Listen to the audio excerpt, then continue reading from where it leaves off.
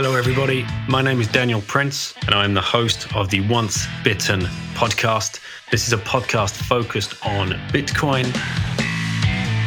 It's my mission to interview as many people as I can around the different aspects of Bitcoin and help people understand exactly what Bitcoin could mean for them and for their families and for their future. I hope you enjoy the show. Thank you so much for listening. Hey guys, welcome to this edition of the Once Bitten podcast. Joining me on this episode is Nobody Caribou.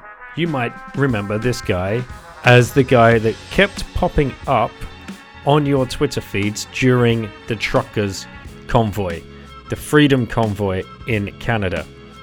He was the Bitcoiner on the ground, handing out the Bitcoin. Huge. Such huge respect for what you did, brother, and thank you so much for reaching out and asking to come on the show. He did want to talk about other shit, but I didn't let him off the hook. I had him for an hour talking about what went down and how the feds got into his house to confiscate some of the private keys and the ramifications of that and where we are at right now with the whole procedure. I hope you enjoy this one. Please reach out to our man and enjoy the last hour because we geek out on feet. I know a lot of you are out there on foot Twitter secretly, so yeah, stick around for that one. Before we get into the interview, I want to make sure you guys are stacking. And I've set up a little flow to this because you can stack with Coin Corner, Swan, or Relay. Swan are US only, Coin Corner and Relay are across Europe. You can actually use Swan globally if you are looking for their private service and are looking to invest around $100,000 or more within 1 year. You will get a complete white glove service for that. But then you want to take those coins off the exchange and consider coin joining. Some of them, if not all of them, completely up to you what you want to do. Play around with the technology. This is still new to a lot of us. You can use wasabi.io for that. I did have Max Hillebrand on the show recently talking us through the whole process. Like I said, I'd keep you updated to how it's going for me. It's going cool. I'm learning a great deal. And it gives you a nice kind of feeling once it's all done. It's a bit scary at the beginning, like making your first ever Bitcoin transaction, but you get used to it. Then get it onto a hardware wallet or a signing device. shiftcrypto.ch/bitten. They are there for you with a 5% discount if you use the code BITTEN for the BitBox02 Bitcoin only edition hardware wallet. So now you've got it all completely safe. You've stacked, you've coin joined, and you've got them on your cold storage device. Get to a conference. Amsterdam is the next one up, as far as I'm aware. Middle of October. I'm really looking forward to being there and meeting a lot of you guys. Liberty in Our Lifetime is going to be in Prague, 21st to the 23rd of October, talking about parallel structures. And Pacific Bitcoin is going to be a huge party over on the West Coast with the Swan team. They're all going to be there, hanging out with the Swan team. Couldn't be much better. You can hit the links in the show notes or go to my Linktree, which is in my Twitter profile, where I've got all the links for any discount ever that you plebs are able to grab. Consensus Network are on that Linktree. So are Ungovernable Misfits. They are selling you books in as many different languages as possible and cool streetwear. I look forward to this episode with Caribou. Thanks for listening. We are recording with Nobody Caribou. Good to meet you, brother. Likewise. And we are here with Lauren. And Lauren is going to ask the first question. I'm not sure if you were aware of that, but this is how we roll. I love it. All right. So what do you have, Lauren? My question is, what's your favorite thing about Bitcoin? Bitcoiners. Look at that. The first one-word answer you've ever had. Oh, she's got a follow-up. I saw the finger go there. Yeah.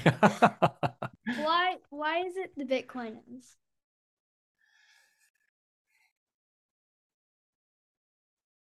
Because it's insanely gratifying to find a group of people who you don't have to worry about getting on the same page with all the things that matter, because Bitcoin has self-selected the people with the value set I care most about.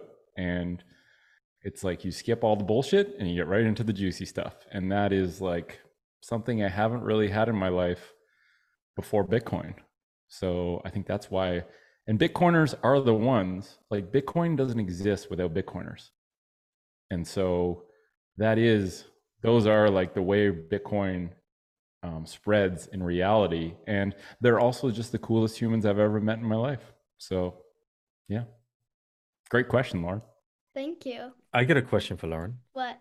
Do you consider yourself to be a Bitcoiner? I work on a Bitcoin podcast. But do you consider yourself? Yes, I consider myself a Bitcoin. That's only because what he just said. Yeah. She seemed very certain about that. She said, "Of course I am." So what do you? Why do you? How do you come to that conclusion? What makes you a Bitcoiner? What do you think? Like I said, being on this podcast. Being on this Yes. podcast, yes, you've spoken to a lot. Yes. Well, yeah, pretty much exclusively. Yeah. Also, I have you around most of the day. Mm-hmm. So, yeah, and also, like you said, the Bitcoiners are pretty cool. So. And you're pretty cool. And I'm pretty cool, but You seem pretty cool. thank you. All right. Do you have any further questions? Well, what about all the cool guys you met at the conferences? We went to the conference in Biarritz, and then we went to Peter's football game, the Bedford game. We're going to Silverstone. We're going to Amsterdam. We're going to Prague. Excited about that? Excited. Prague because I've been. Mm-hmm. Amsterdam. Get a bit closer to the mic, Lauren. Can't hear you. And sorry. I like Prague. I'm excited about because I've never been there, and I also know what it's like. Amsterdam, I've been there, but I also want to go for the Bitcoiners, and I just feel really excited. Also for the other thing you said about Silverstone. Yeah, Silverstone. Sorry, Silverstone. But for the racing. Yeah, racing. Oh. What? I just realized this is going to be my first time I'll go see racing. Yeah, first time go see motor racing. Bitcoin motor racing team. Couldn't be better. Powerful. Yeah. Okay. Well, say goodnight, and then we'll get on with the interview. Yeah. Good night, Lauren. Good night. Good afternoon, I think. Is that Yes. 3 p.m. here. all right, cool. All right, brother. We've got so much to talk about, and we definitely want to get down the foot rabbit hole, which is not a common rabbit hole people want to engage with, so I appreciate it. And a big shout out actually to Molly from Coin Corner, because I had Danny on one show, Danny Scott, who's the CEO of Coin Corner. And I floated the idea that because they also do Mount socks, they make these cool socks out of Bitcoin memes. And he was talking about NFC chips, and he's like, yeah, you could put NFC chips anywhere. I'm like, well, could you put some in your socks, Dan, so you could pay for coffee with your socks? 2 days later, there was a little video of Molly, their head of marketing, going down to the local coffee shop to buy Bitcoin with her socks because they just put in a little NFC chip in her socks. Foot Twitter, apparently, this is a weird Bitcoin. place. This is yet another example of why I love fucking Bitcoin. But she posted that with her Bitcoin socks on and everything. And then Foot Twitter just like trolled her. She's like, oh shit, I had no idea there was a whole Foot Twitter out there. But there you go. That's I haven't broken into that realm yet. I don't know if I want to be honest. I'd say steer clear. But yeah, there's all right. Well, let's start with what you did with the truckers convoy, the Freedom Truckers convoy in Canada. We were watching from this side of the pond. Well, those of us that were aware of what was going on, because I guarantee you, those people watching the mainstream media, it was not hitting the channels. I don't know if you knew that, but I would call my parents in the UK, who are avid News at 10 watchers, BBC, I'm like, yeah. What do you think about what's going on in Canada? Hmm? What do you mean? Hmm. I said, oh, so let me get this right. You have no idea that there is thousands of trucks parked outside Parliament in Canada protesting against the mandates that Trudeau has put in place. You have no idea this motherfucker's gone into hiding, and you have no idea that these guys aren't going to leave. And this is absolutely serious. You're like, no. I'm like, so a Commonwealth country who's got a prime minister that's gone into hiding is not being told to you in your front room on your BBC. They're like, it took about a They're week, all on the same team. mate, all on the same team.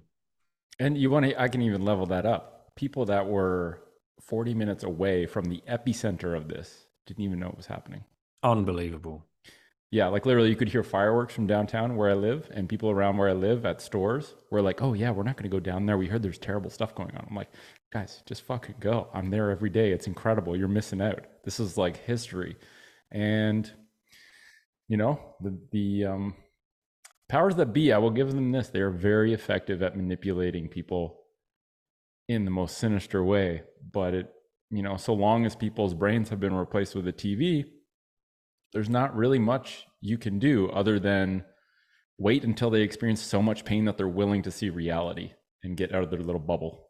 So yeah, it doesn't surprise me, but it is still surreal to even talk about that because it's stunning. It is unbelievable. And one of the most iconic pictures or little video clips that I remember seeing, people, we can talk about the lady being trampled by the horse and whatever else. But for me, it was like the community just turning up with the gas canisters. And dude, that was amazing. In real life, it's so much more crazy. I'm watching that. Excuse me. I'm watching that on the Twitter, on the feeds, and whatever else because I'm not ever plugging into mainstream media, and I literally like lump in my throat moment. It's like, yeah, this is what it's all about. If only more people could understand what is going on, but so few people are willing to open their eyes, and it's just really so damn annoying. So right, let's back it up. How did you get involved with this movement when it first started showing itself, and why did you hook into it as hard as you did? Yeah, so I live in Ottawa, Canada, which is the epicenter where this was happening. And the first day of the truck, there was kind of like a lead up period of a couple weeks. You see a bunch of stuff. You never really know what's real. Like I have a really hard time appreciating anything I see on my phone as real until I see it in real life. But it seemed pretty incredible. So I'm like, wow, they're coming here to my backyard. I'm a 40-minute walk from downtown, from Parliament in Ottawa. So I was like, well, obviously I'm going to go and see this for myself and see what actually manifests of this. And first day I went, I was blown away by just the people, the vibes.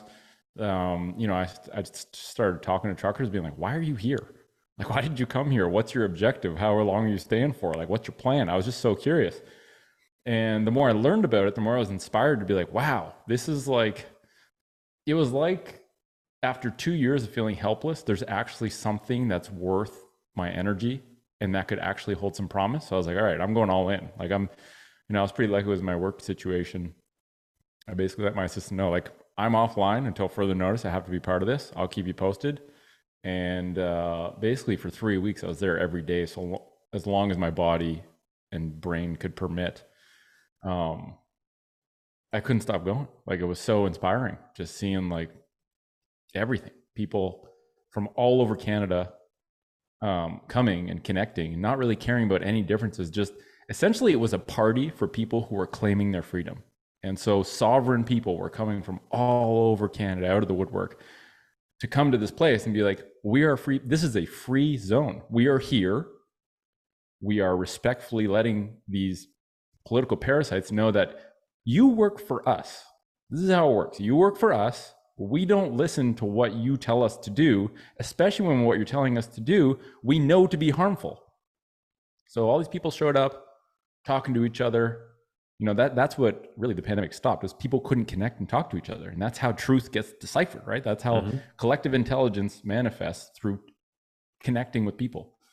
So, and I'm seeing like little kids come with like bags with handwritten notes with muffins for the truckers. I'm like, dude, if these kids are doing that, I got to do as much as I can as well. Like, everyone has to be all in. Like, we need to go hard at this. This might be our only chance. So yeah, started going down, talking to truckers, realized that, I don't think these guys and gals understand that the final boss for freedom, they're here for freedom, but they don't understand that the final boss is freedom money.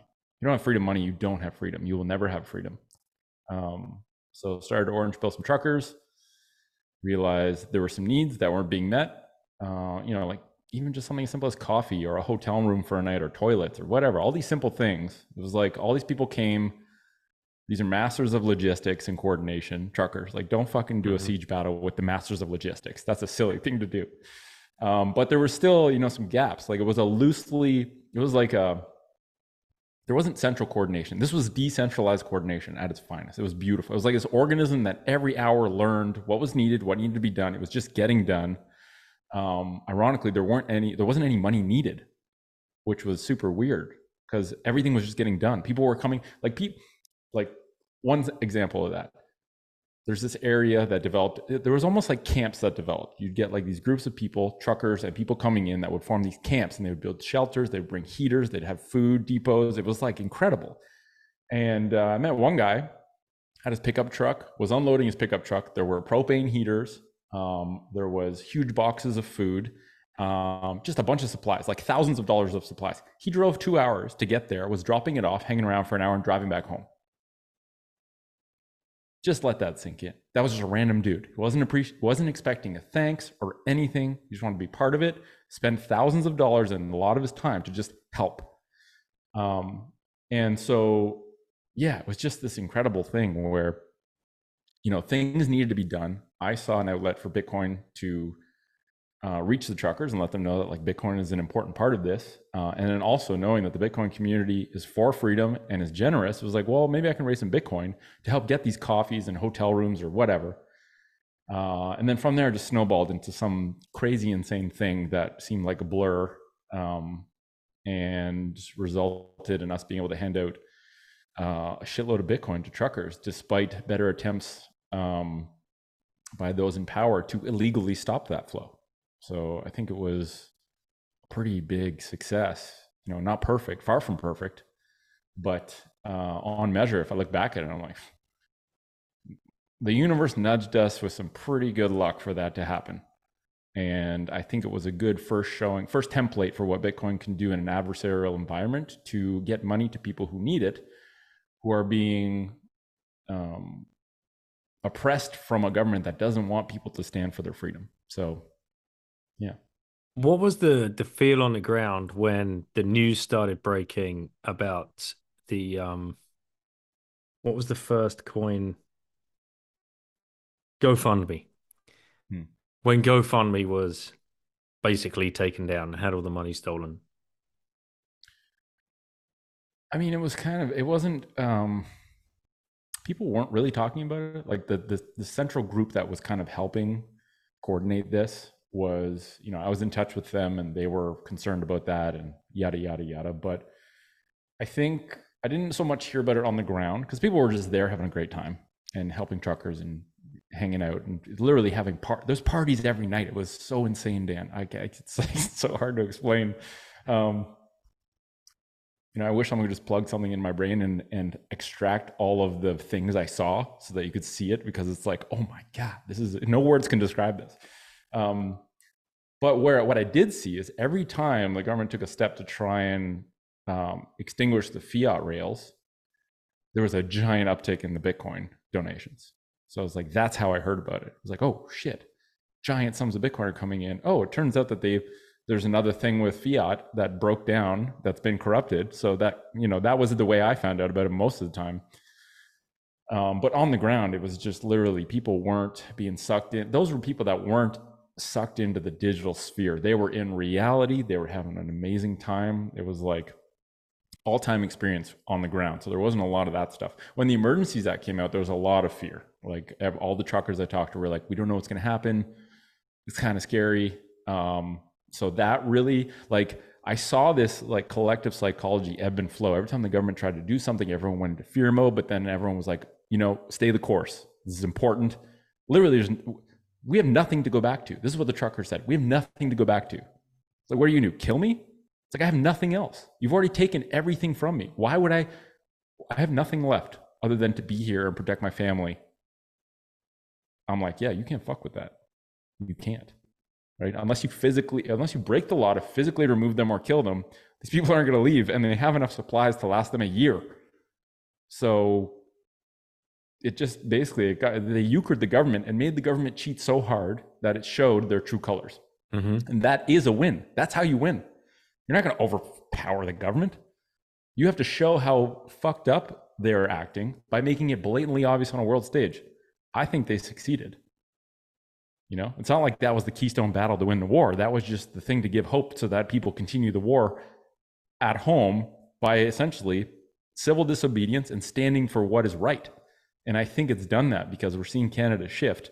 Everyone always says, it's not because of the Freedom Convoy. It's like, okay, I don't care if you think it was or wasn't, but clearly there has been a shift in what's happening since then. And, I think it was really important. Even the most ardent of Trudeau believers and COVID hysterics and, call them whatever you want, must have been shaken to the core when the guy just disappears under the guise of, I've got COVID, I've got to go and chill out and my family. Like, I mean, what? What an embarrassment. That's the first thing I think of. I'm like, it's literally like there's a teenage ego-driven child driving a car, smashing people, running people over, killing people. And yet we're like, well, we can't do anything about it. It's like, what is going on here? Is this real? This seems like the most blatant illustration of insanity I've ever seen. And yet so many people are just sucked into this weird manipulated version of reality that they like. It's comfortable to think, oh, it's okay. It's like, it's not. It's convenient to not know the truth so that you can say that, but it's coming for you at some point, right? Like, you already may have gotten the thing injected into you. You don't even know what that's going to do to you yet. But when you do, it's going to get messy because a lot of people are going to have some, I think, righteous anger and resentment and distrust in all institutions. And it really is a shame because this little child that's doing a shitload of damage has essentially destroyed people's relationship with doctors, has destroyed people's relationship with law enforcement, has destroyed people's relationship with any trust in the government process. Like, this guy is just literally undoing decades and centuries of work that humanity has done to form some order. And just because they have full power to manipulate reality through the digital world, it's allowed to be done. And it's so, it's a wild time to be alive, but it's also like, it's kind of shocking when you take a step back and you're like, whoa, what is going on right now? The question is, always follow the money. Who are his paymasters? We all know he came up through the Young Global Leaders Program of the WEF. Yeah, and there's these Klaus's boy, yeah. Then there are these close ties with Cuba and Castro. And, you look at the life of his father and the weirdness, quite frankly, of his mother and her relationship with the whole thing. You're only one documentary from YouTube away from figuring out a lot of things and, making a lot of epiphanies yourself to think, wow, there's something really rotten in Denmark going on. And that's only, it's like when you see a wound and you're like, ew, what's that pus? Little do you know, the entire limb is festering and just rotten. And it's like, people don't realize how deep it must go for it to appear at the surface with that much obviousness, right? Like, they don't want to. It's very inconvenient to start to dive into that. And one of my favorite things that I heard recently was someone asked me, like, what's the difference between a conspiracy theory and reality? About 6 months. Right. And it's getting shorter. It is. Yeah, it really is shrinking. Are you aware of Matthew Ehret? He's a Canadian guy. I'm not, no. Dig into his work because he's deep, deep, deep down the rabbit hole of what's been going on in Canada ever since the American War of Independence and the so-called breakaway from the deep state of the Anglo world. How do you spell his last name? Ehret. Everett. Okay. Yep. Yeah, I'll check it out. I've done a podcast with him. Kayvan Devani has done 3. They're great episodes to delve into, and I would urge you to reach out once you're familiarized with his work. Reach out because I'm sure you guys can spend many hours over a beer or two putting the world to right, but then probably coming up with some kind of answer and some kind of plan. And nice. I honestly don't know how much room I have left in my brain. It's like I'm always teetering on the edge of overwhelm with like I don't think our brains can handle the digital age, quite frankly. I know mine is just like, I really have to play digital defense to like radically conserve my energy. Otherwise it just kills me. Like everything sucks it out of you, especially if you're sensitive to suffering. It's like, oh my, I don't even want to know how nasty that is. I just want to fucking chop the limb off. And then it's like, let's start over because we don't have to keep acknowledging how bad it is. Why don't we just start fixing it? Like it's the analogy I give is like you see a crazy wreck on the side of the road, bodies everywhere. It's gross. And people are just standing around. They're like, ooh, I wonder how that happened. I wonder what velocity they took. I wonder, like, it's like, why don't we just take the fucking cars out of the ditch? Like, why are we doing this still? This is silly. Clean the wreck. Let's fix it. We know it's broken. Yeah, exactly. Can we talk about when the police came to kindly visit you that day? Because I remember that tweet, and all of a sudden, because you were fucking brave, man. You were putting out videos of yourself handing out paper wallets around the truckers, and each time I saw this on Twitter, I was thinking, holy fuck, like he's being really brave. And then some truckers, some dudes, I remember one in particular, they were just chatting in the cab, and your head pops up. It's like, hey guys, do you want 8 grand's worth of Bitcoin? Right, this is what you do. Da da da da da da da da. And then you're gone, and they were like, who the hell was that? Like, it's just it was great. But I don't know if you saw when I poked, like I had actually met that driver I had orange pilled that guy like a week before and sent him some stats. So that's why I was so brief, because we had context, right? But when I looked up, I saw someone filming in, and I don't know if you saw, but in the video, I'm like, oh shit. Well, here goes. I just did it anyway. I think that's actually what doxed me, unfortunately. Like I had done a pretty good job at obfuscating, like, keeping my Twitter identity separate from my real life identity, because I've lived a pretty public life in the role that I was playing for this company. And I think someone in Ottawa recognized me and doxed me, and that's how all the shit started. That's how they found me, and that's how, all the stuff. But yeah, it was quite a crazy time. Okay, so you get a knock at the door? You were home, or they were waiting for you? Like, how did it go down? Yeah, I'll give you the Coles Notes on the story. But one thing I want to say is, like, the truckers were brave. The truckers sacrificed everything. And I just kind of like was inspired by them to do whatever I could. And, I unintentionally accepted an impossible job for a group of people who would hold me accountable for the rest of my life. It was not it was a great thing, but it was also like, fuck, I didn't want to do this. But at the end of the day, I was the one responsible. So someone had to do it. Yeah. So I'm literally in my house. There's a class action lawsuit trying to claim ownership over the Bitcoin. I'm in my house writing up an email to my lawyer saying, all right, these funds are under court order. I'm not going to break the law. Right. I was very explicit with making sure, like, everything I did, I'm not going to break the law, because I don't want to give them an excuse to just destroy me. So they're going to have to break the law to get me. I'm not going to break the law.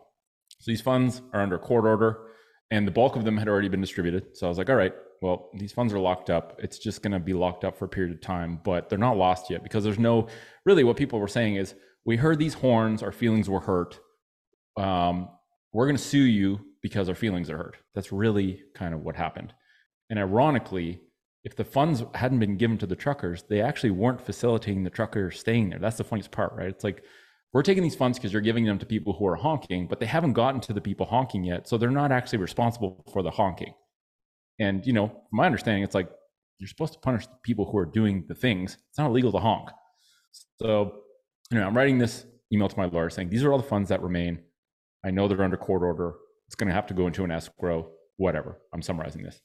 Someone knocks on my door. I go, it's a FedEx guy. And I'm like, I didn't order anything from FedEx. This is super weird.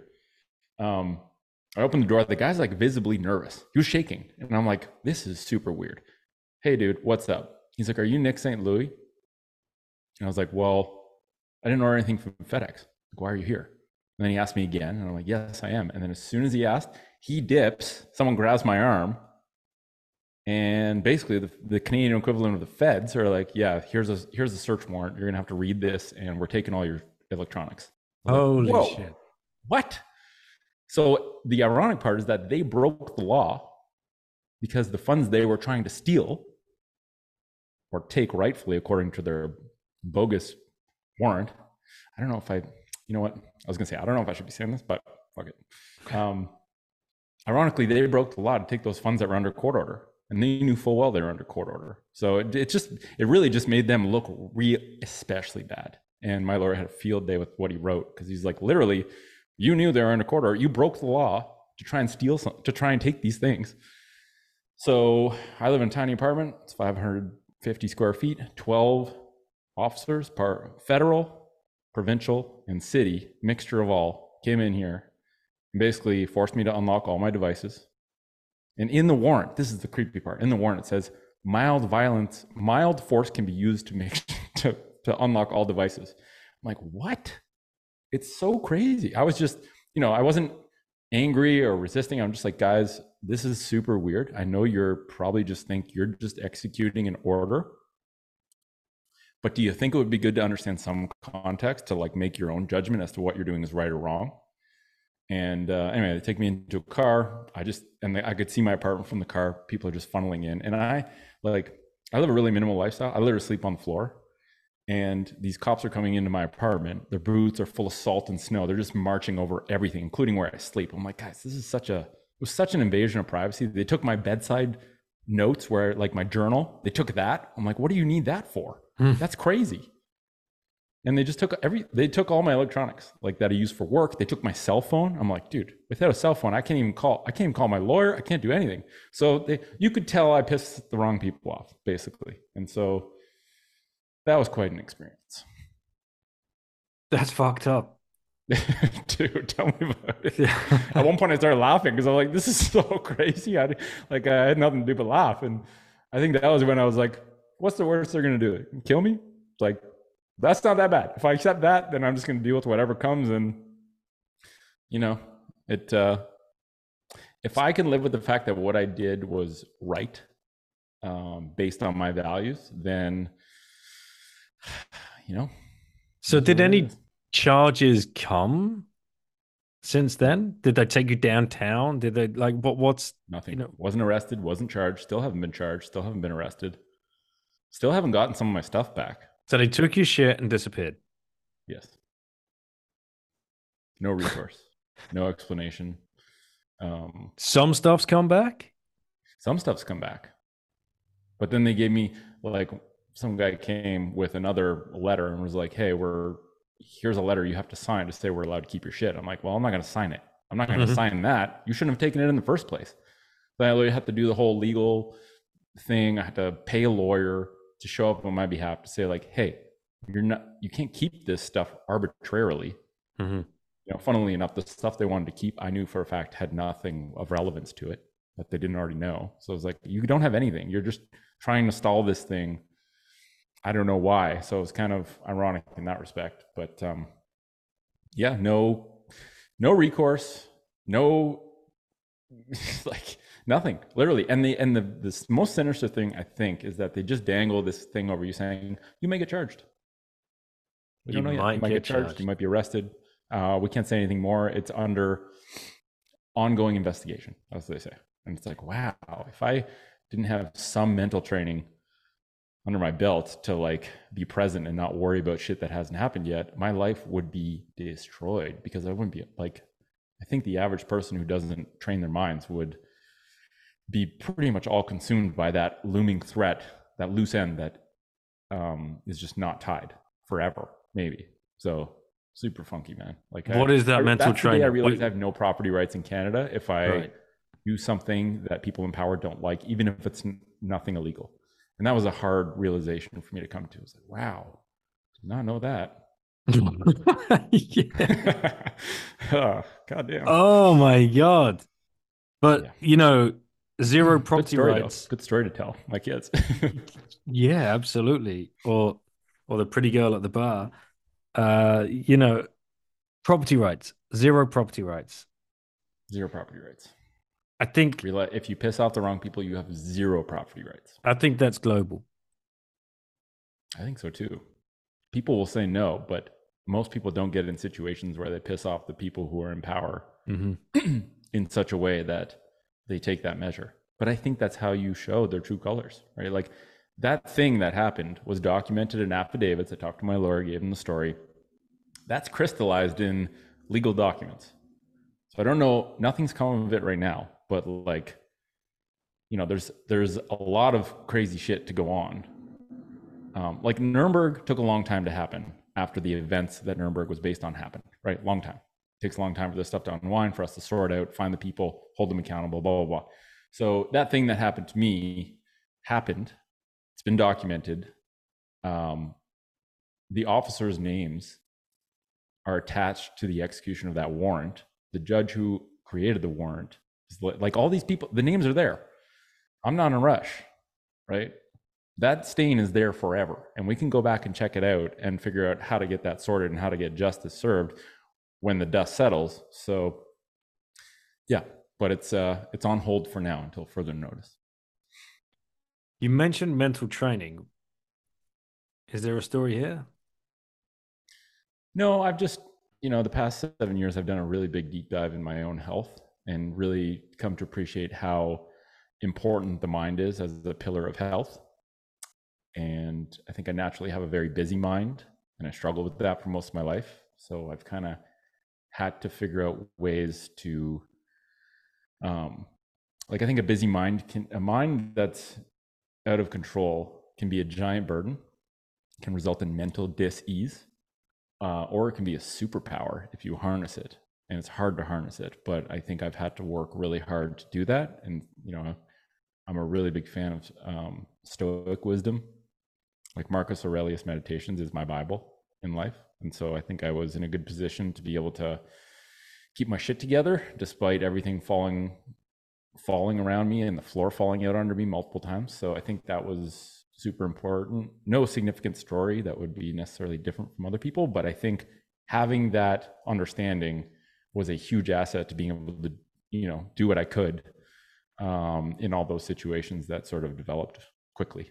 So, man, it's crazy. And again, from the Bitcoin community, outside of what was going on, looking in and trying to keep up with the story, of course you had you had some good guys on your side. You had Jeff, Greg, and Ben stepped up to the plate to hold one key each as part of a multi-sig for the funds that were coming in. And a shout out to Laser Hoddle as well, because he really started driving to find people to start sending sats into this thing, which many people did. How did those guys? Were you in constant contact with those guys? I mean, dude, they storm your apartment. The first thing you want to do is reach out to those closest to you, but you have no way of doing that. Like, what was going through your mind? I had a backup, but it was. I have redundancy in a lot of elements of my life for this. I think Bitcoin rubs off on you, where it's like, have some backup plans in place. Be smart about where you put your money. Like, I think, I'm not stupid enough to have my own Bitcoin or the Bitcoin of a company I work with in my house, accessible at one point of failure, right? But if I had been, that probably all would be gone, and I don't think I would ever get it back. So that was a lesson to really, like, you know, pat myself on the back for having done that, because that was important. But yeah, had a backup phone, was able to navigate it and figure out a SIM, and then called my mom, and I was like, by the way, this happened. So so just FYI, in case you hear anything, this is the truth. But yeah, I mean, all those guys, everyone did what they could. You know, I talked to Greg pretty frequently. He was like a very important like mentor through the whole thing. Like when I was kind of freaking out a little bit, I'd call him, and he would kind of like, you know, bring some reason to it. And you know, when I kind of didn't know what to do or needed just like someone to bounce ideas off of, he was there. I'm very grateful for every single Bitcoiner that sent 1 sat or more, and all the core guys that helped with this. Like, none of this can happen without everyone doing something. And I just did what I could. We all did. Everyone, like the grandma that baked a muffin for the truckers, I think did whatever she could. I did whatever I could. And everyone doing what they could is what allowed this to happen. So, and JW took a lot of heat, but what was going on from your yes, side? JW is the only reason this actually worked. Right. That might be, people might not like to hear that, but yeah, I mean, everything was just kind of crumbling at one point where the Emergencies Act came out, all this kind of crazy shit. And, you know, everyone stayed in until it was like too risky for them to stay in. And so some people in the core group were like, you know, this is my end point. I can't do this. It's getting fucking crazy and scary. And I was like, yeah, I 100% respect that. And as the person who started this, I am ultimately responsible for the people who sent their money. Like I'm responsible for that. So there's no, you know, like one thing I think that helped me be able to navigate this was this idea that for a while I had been an executive for a company. And I think what being an executive means is that you take radical ownership for every decision you make. And you are wholeheartedly responsible for making decisions, and you accept that. There's a lot of stress involved in that, but there's also usually a lot of benefit, right? And so at the end of the day, I was the one fully responsible for making this happen. I was the one who started it, even though it didn't go where I thought it would go. It was like, well, this is just where we are. So I knew that I had known about JW, like he had written a really powerful paper. I think it's a Bitcoin threat vectors. I can't remember what it's called, but he wrote a really powerful paper. I had talked to him on Twitter before, because I, like, just on a technical level, I was like, dude, I want to learn from you. Went through the Eddie Cold protocol, understood what it was. Like, I realized he was a very advanced Bitcoiner technically, and also super critical of everything. And so I was like, well, at a certain point, it's like, why don't I just go to the guy who's going to be most critical of this and has the deepest understanding, and flip it on him and say, okay, well, what would you do? Are you going to help me? And then he was kind of stuck. He was like, well, fuck, I walked into that one. Yes, I will help you. And, you know, like one day I spent 8 hours on a laptop working through command line prompt, which, like, I'm not a tech person, right? Like, I'm not a tech moron, but I'd never opened terminal before in my life. And to go from that to like doing all the things, running a script, pumping out all these wallets in the right way, in the most secure way possible, down to like even smashing devices. Like, it was pretty extreme. No way I could have done any of that without him. He's the one who did the Google Doc, open Google Doc, so any Bitcoiner could submit feedback. And yeah, I mean, it's inconvenient for people who dislike him for how critical he is of things, but he makes a lot of good points, and he's really fucking smart. And the only reason this was able to actually get done successfully is because of him, because otherwise I'd probably just, you know, they would have gotten all the Bitcoin, or the lawsuit would have gotten all the Bitcoin. And so, you know, because at one point I was like, well, what if we just hold the Bitcoin, create an endowment, pay truckers out sats for the rest of their lives as a thank you for doing this? And, you know, he stepped up and was like, no, you shouldn't do that. You need to get the money. You need to get the sats to truckers now. And at the time I was like, well, what's the urgency? Like, things are changing every hour. There's so much uncertainty. Like, why don't we just buckle down and be calm about this? And I think he just feared that it would get stolen, rightfully so. Whether that was by the government or by me or by people involved, whatever. But his pressure to get that done is the only reason it got done, like with milliseconds to spare before those funds couldn't be moved, or else I would be breaking the law. So everything got done in perfect timing so that no laws were broken by me. And yeah, I'm very thankful for JW. And I think the biggest thing that jumped out at me about him was every time I talked to him, he was more concerned with my safety than he was with the Bitcoin. This is something like, no one's going to really know this. This is the first time I've ever said this, actually. But he was always looking at like, okay, even if this is the best way to do it, if that risks your personal safety, we shouldn't do it. So I was the one saying, well, we should just do it. I think I can find a way to do this where it mitigates the risk, blah, blah, blah. So yeah, JW, if you're listening, thank you. And to everyone out there who dislikes JW, just give him a fucking chance. He's a smart dude. And yeah, that's the story. Holy shit, man. What a story. What a story. I think we can move on from that now. Otherwise we'd just spend the whole pod on it. But there's we can do one. I mean, we can do one down the road. It's burned into my brain. There's actually an author who's writing a book, and there's a section on it about Bitcoin. I'm going back and forth with him. He's got a really good chronological essay, an essay that chronologically hits on all the major points, does a really good job at like saying the truth and not even some cool little details. So, I took field notes every single day. 40-minute walk there, 40-minute home. I took notes every day. So I have these log notes from each day of what happened, what was happening. It's all there. I just little audio clips. I have to distance myself. Voice recordings, or were you writing? Just notes on my phone, and then I would. I wrote for the first few days, and it was so cold, Dan. My pen froze, and my fingers were so numb I couldn't write. So I was like, all right, well, I'm going to use the phone. And even then, I had to minus 30. Like this was in winter. This was in Ottawa. I know, and people were out. And this is what was crazy when you were watching it. Yeah. You're like, I don't think people are appreciating how fucking cold it is out there, and like it's still cold. Did it drive a few people nuts though, like the people that lived there with all the honking? Because we saw some of those videos where like the guy's going crazy, stop honking, or was it mainly just fun party time? Let's stick it to it was fun party time. Like seriously, if you're freaking out over horns, right? Maybe it's not the horns that are upsetting you. Yeah. Maybe you're blaming the horns for some fucked up shit in your life. Like I saw a lot of extremists that were created by the propaganda, of course, that were stuck in that mindset. And I saw mentally ill people that I actually felt bad for, that were just flipping out. It's like people are at their wits' end, Dan. And this was like something they could blame, but it was not the cause of the problem.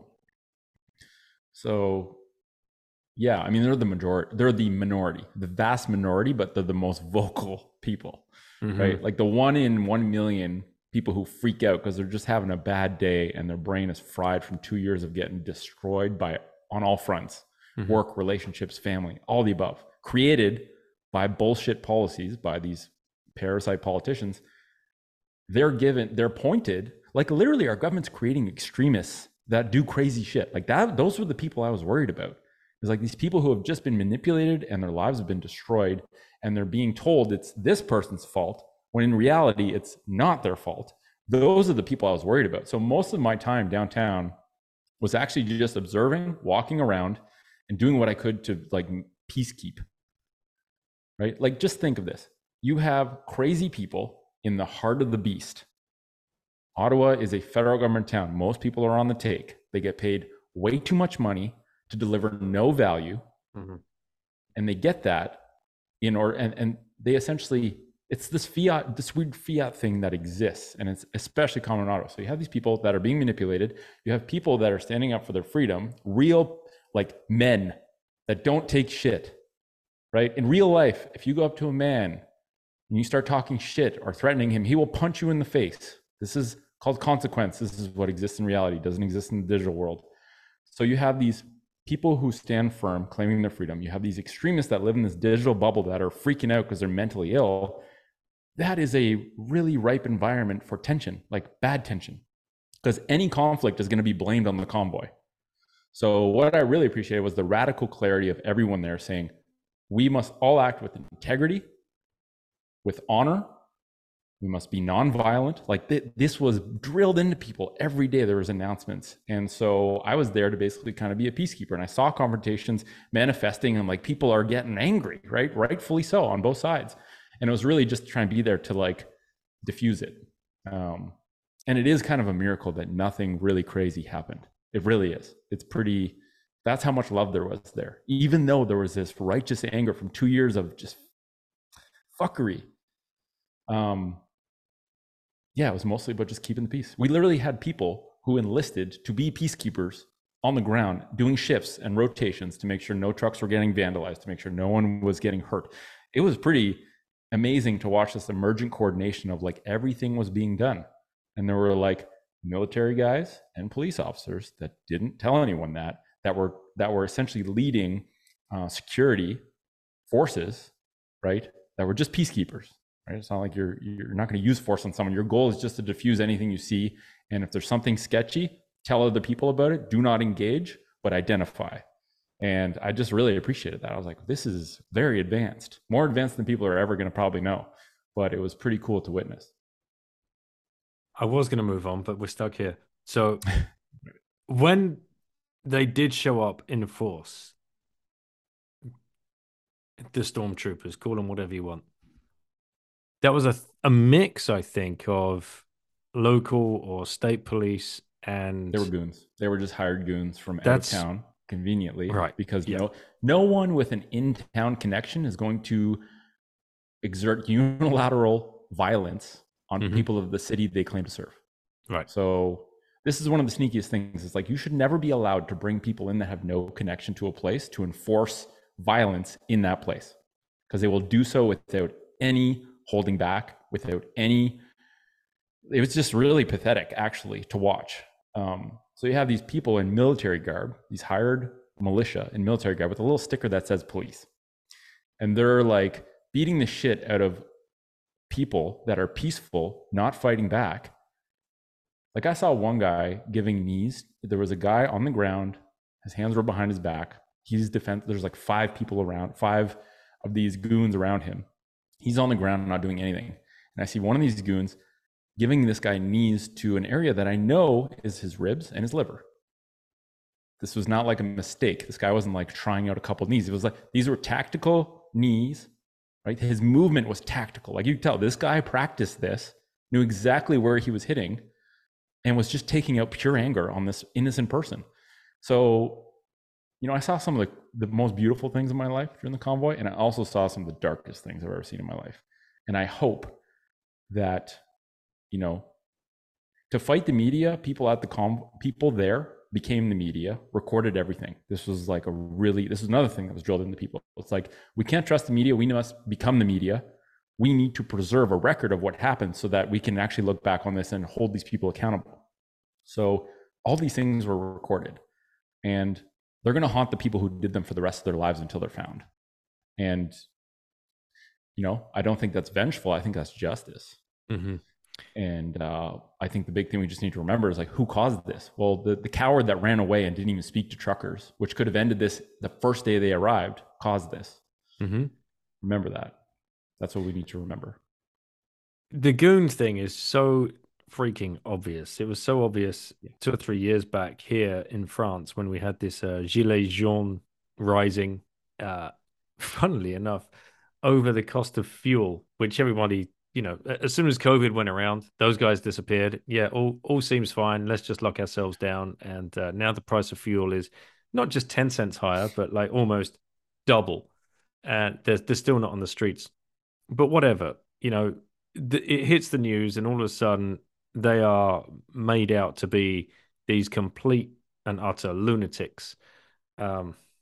Clearly, there were goons planted within their own ranks, and then goons hired in en masse to look like the Parisian gendarme, just to stoke the whole thing up. So it turns into a massive riot. So then that hits the mainstream media, that gets beamed around the world, then it gets clamped down on hard because Macron will not take any free. It's such an obvious tactic. I know. It's insane. Yeah, I don't think I hope this allows us to put fail safes in. That's what I hope, right? I hope by this happening in the open, being recorded once, it is the input needed so that it is never allowed to ever happen again. I'd rather be optimistic and wrong than pessimistic and right. So I don't know if that's going to happen, but I hope it does. And Well, if we fix the money, here's another thing. We already fixed it. People just don't know about it yet. If we let people know, we fixed the money. guys, we fixed the money. Go tell everyone, money's fixed. We can move on. All right, can we geek out on feet? I would love to. Tell the listeners what the hell we're talking about. Where's a good place to open this up? So I used to be a physical therapist. So I'm formally trained as a physical therapist. And when I graduated, opened a clinic and had the realization that, wow, my feet are super fucked up. And I was never taught anything about feet in physio school. Anything. What made you think your feet were fucked up? What was going on for you? Sore all the time. I played rugby. I wore soccer cleats because I was a back. And my feet were just obliterated from wearing terrible shoes my whole life. And I didn't even know they were terrible shoes, right? The ironic thing is the best shoes that were sold on are the worst shoes for your feet. Right. So realized my feet were messed up. I was having all these issues. So I'm like, okay, well, I guess I'll just do what I just paid a shitload of money to learn how to do as a physical therapist. Nothing worked. I'm like, all right, well, that's throw all that away. And also stung a bit that like, wow, I just spent all this money learning how to help people's bodies and I can't even fix my own fucking feet. This is insane. Anyway, go through the process, restore my own foot health, learn a lot of things, simple things actually that worked, and realize that healthy feet are the default. When we wear shoes that are unnatural, it creates unnatural foot function, right? Foot dysfunction is the result of wearing shitty shoes. That's it. That's all you need to know. So I started assessing people barefoot because I was like, well, even if they're coming in for the shoulder, I'll just assess them barefoot. And I realized everyone's feet are fucked up. Even the people who weren't coming to see me for messed up feet have feet that are mangled. And eventually they're probably gonna have foot pain. So kind of going down that rabbit hole, realize actually it turns out it's really simple to explain this. Wear shoes that align with natural foot health. Don't spend all day sitting. You're gonna have great feet. That's pretty much it. So I started an Instagram profile in 2015, putting out free education. And, as a way for me to get better at articulating these concepts and to see if there were proof points of like, do people actually want to learn about feet? Like, we're not talking about them. They're not more important than the rest of the body, but because they're being destroyed by everyone's shoes, we should probably talk about it. So, yeah. And then long road there, but, for 7 years, I basically just went super deep into foot health, went into the deepest depths. And when I came back, I realized actually 95% of what I looked into doesn't really matter. Just wear good shoes and understand the fundamentals and you're going to be fine. And in the process, I realized that literally the fiat incentives of what we call healthcare, but is actually disease care, has nothing to do with health. It has everything to do with identifying and treating disease, but never solving disease, is perpetuating this foot dysfunction epidemic. And I don't think people really appreciate how debilitating foot problems can be until they have foot problems or know someone with foot problems, right? When you can't do the activities you love, when you can't be independent with your movement, it takes a big toll on your psyche as a human and your state of ease, right? It creates dis-ease very easily. So,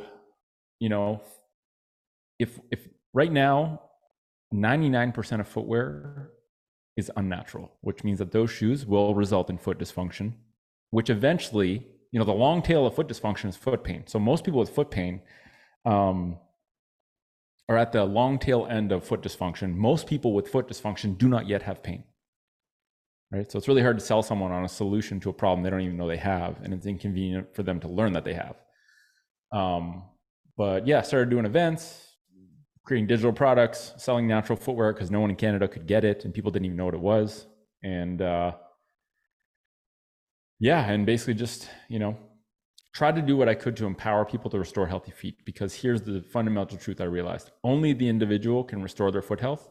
the more you expose yourself to disease care, the more you're going to be led astray and manipulated to the wrong answers. And having healthy feet is really simple. Wear natural shoes, which are shoes that let your feet move and articulate like they're supposed to. And if you don't wear natural shoes and you wear unnatural shoes, you will have dysfunctional feet, and eventually you'll have pain. And instead of waiting till you get there, why don't you just wear shoes that align with your bodies? Like if people were wearing jeans that didn't allow their knees to bend and then they were complaining of knee pain, this is like how I saw things. And I'm like, this is absurd. People need to know about this. It's so simple. I can tell it to a 5-year-old, they get it. So, if you change the clothing that you wear on your feet, which is what shoes are, clothing is something we put on as humans to protect us from the environment, protect us from the elements. If we just wear clothing that aligns with our function at our feet are going to do just fine.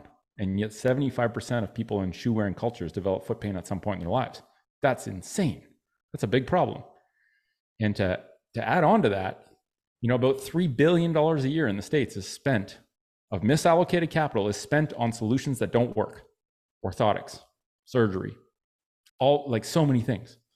So our big mission at the company is called The Foot Collective.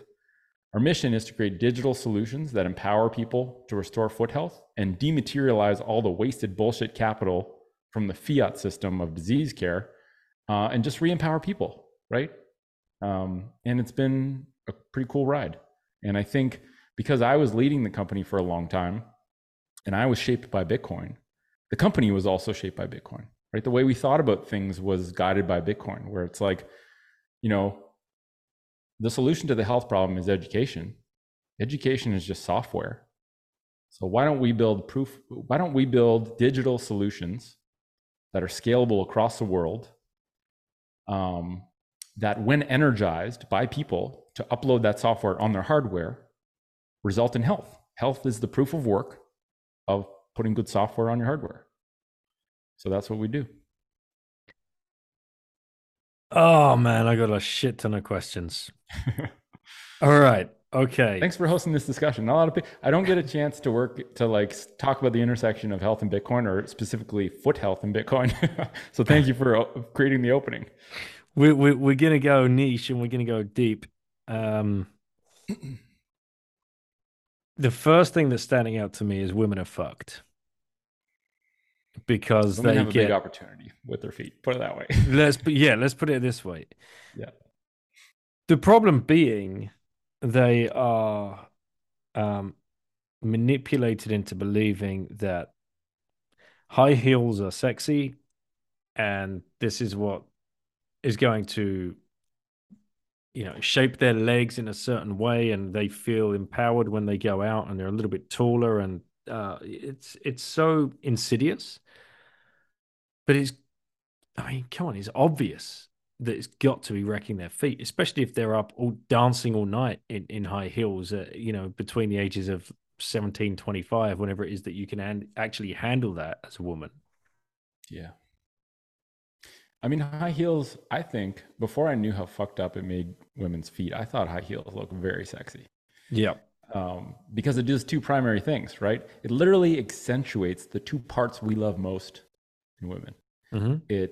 By elevating their heels, it makes them tilt their pelvis forward, so it pushes their butt out. Mm-hmm. And the compensation by the body for that is to tilt the ribs upward, which pushes their breasts upward. So it literally exaggerates the form of their calves, their butt, and their boobs. So it's kind of like this trick women play to attract mates, right?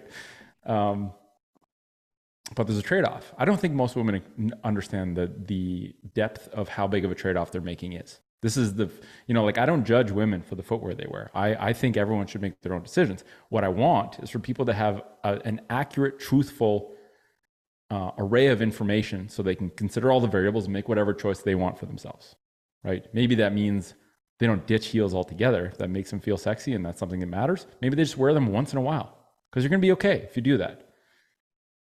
When your feet become healthy, it's actually way harder to wear heels because it hurts way more.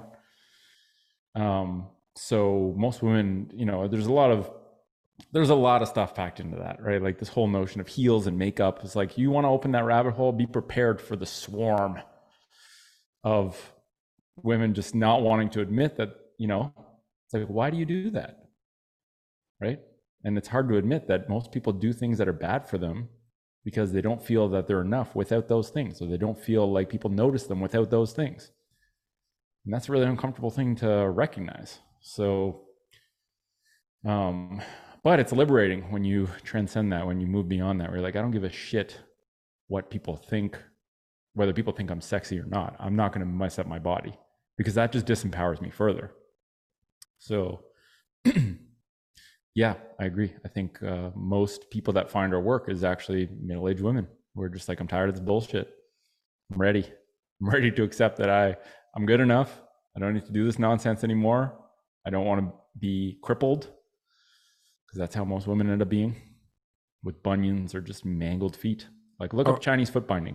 Yeah, exactly. That shit still happens. It's just not as gnarly, but it's still happening. Look at a crazy lifted stiletto. Like, that's a foot binding device, and that's being voluntarily chosen to be worn because people don't realize how messed up that makes the rest of your body, right? And we often talk about how really we're a health network. We're focused on feet because we feel feet are a foundation for health, right? Like, foundation seems like a good place to start.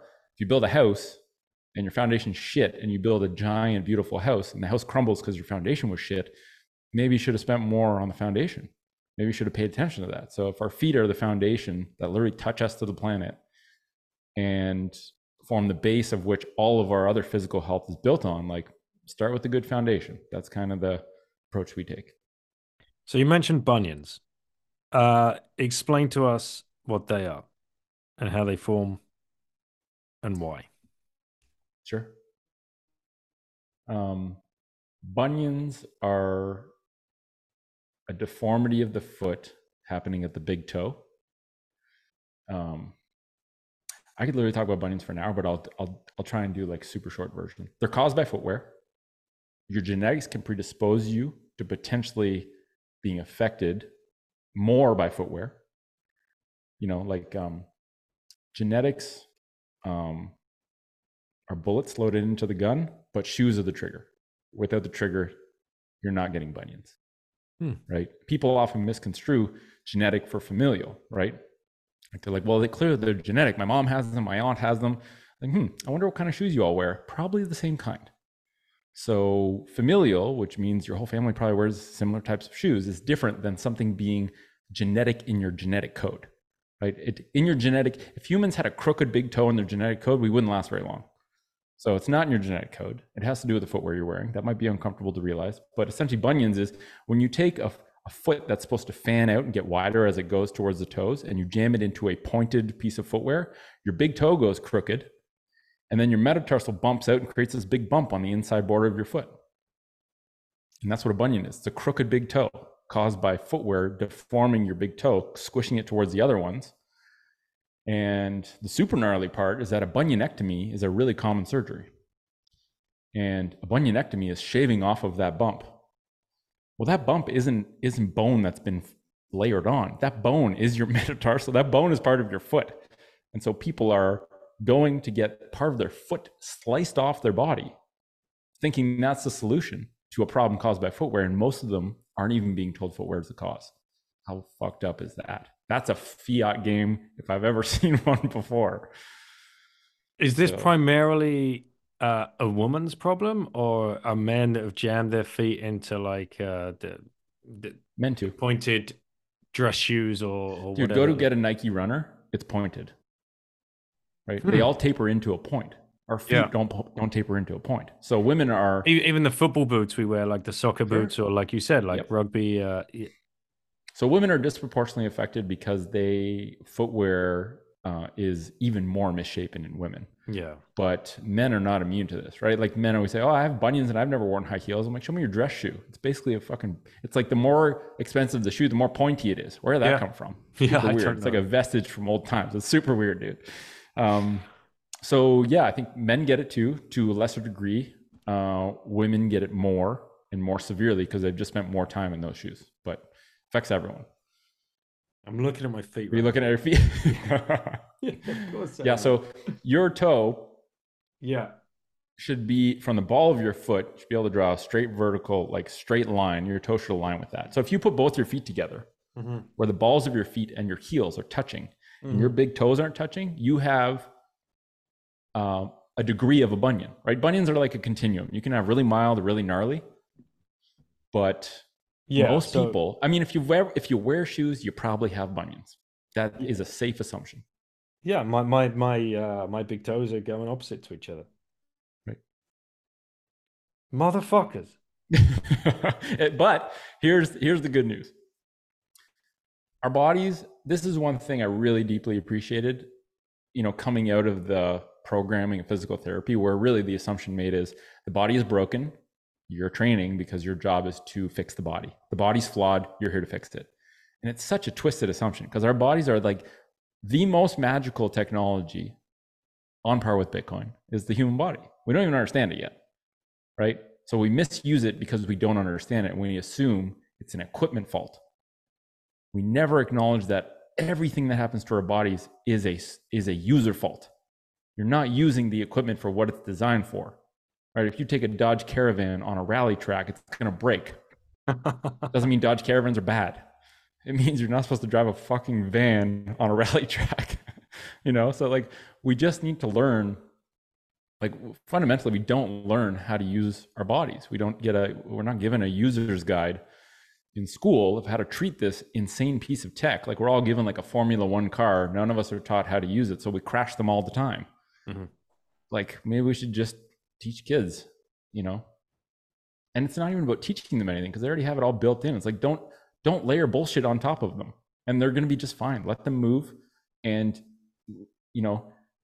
let them discover what real food is, what nourishing sleep feels like, what having control over your thoughts feels like. And, like our macro mental model at the Foot Collective for the pillars of health, which I think this is still my favorite framework.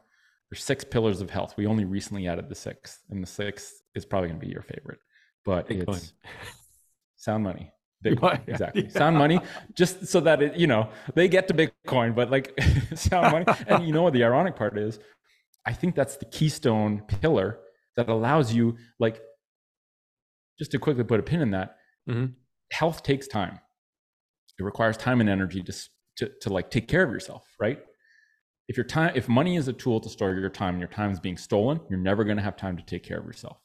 And so by switching to sound money and protecting your time, you open up the availability of time to focus on the other pillars, right? So it's like all the other pillars are great, but if your time's being stolen from you, you're going to have decreasing amounts of time to spend taking care of yourself on the other pillars. So the 6 are sleep, movement, the mind, community. I'm blanking for some reason. Sleep, food, movement, the mind, community, and sound money. Those are the 6. Yep. It was food that you were blanking on originally. Okay. Yeah. So those, I mean, if we just had basic literacy on those things, and help people understand, I think what you can teach people, because here's a question for you. How do you define health? How do you define health in 1 or 2 sentences? There's no wrong answer. My answer changes frequently, but that's important. Very right? good question. How do I define health? My original fear answer, like 10 to 15 years ago, would have been, to have a good looking body, to try and, have the abs showing and, which I could never do, by the way, long muscle tissue fiber, like, you're fucked. You're never going to be able to build that. That's overrated. It doesn't mean a whole lot. But now I'm much more focused on sound mind, and Bitcoin has having been down the Bitcoin rabbit hole for 5-6 years, whatever it is, it remaps everything slowly. So like exactly what you're saying, it resonates because there's time. You have time and you can grab hold of a specific thing, whether that's bunions or whether that's a skin problem or whether that is a back problem. I was plagued by back problems for a year, for years. Uh, I would still play five-a-side football twice a week, and I would feel healthy. But the 2 or 3 days that I could barely get out of bed because my back was fucked, I wouldn't feel healthy. But I felt as though I was doing all the right things. I was eating muesli for breakfast. What an idiot, But I felt healthy because I was doing that. I was exercising, probably wearing exactly the wrong fucking shoes that were giving me bunions, but I felt healthy because I was sweating and out of breath. Uh, Now I definitely sway more towards the mind and am way more conscious about things that are going into my body, i.e., sugar, uh, would be a huge one. So zoom out, zoom out. What do all these individual specific threads? What macro principle would embody those without ever having to say any of the pillars of health? Like, what is health? What the fuck is health? Because this is something I found so profound. It's like when we ask what is money, right? Well, everyone wants to get healthy. Yeah. Right? So everyone wants to get healthy. And you say, well, what is health? They're like, well, I don't know. It's like, well, good luck fucking getting there. You don't even know what it is. Exactly. So where's your lighthouse? Like, if you can't define that, you cannot pursue health because you don't know what the health is. And there's no wrong answer, and everyone defines it differently. But, an interesting thing that we did at the Foot Collective was we created this social platform. We didn't create it. We bought a membership to this social platform called Mighty because it was a distraction-free platform where we paid money as a company to create a container that was distraction-free, no ads, no data mining. So we paid so people didn't pay with their attention. And the only thing people had to pay to join this was send us their definition of health. So it's the first question that gets asked. So I've literally read, we have thousands of submissions. I think we're at like 1,700 or something. So everyone has answered that question. So I plow through those. I mine those because I'm like, I wonder what are people saying? Are people putting in like a BMI under XYZ or like, there's some wacky things. Right. Okay. I mean, a lot of people talk about pain, right? Not being in pain. That's a really common thread. But that's a low bar, right? Like, because not being in pain doesn't mean you're actually having a good time. It just means you're not suffering. So we get a shitload of data, and it's just very interesting to see what people say. And I think without a cohesive cultural definition of health at a high level, it's very hard to pursue health if we don't even have if we can't agree on what health is. How are we going to approach it? So I think it's a really important question to start with. Absolutely. But look at what you can sell into it if it's not defined. And this is where we find ourselves today. Have you managed to define it? Have you managed to water it down to distill it to that perfect pinpoint of where you're happy to define health? I can give my definition of health.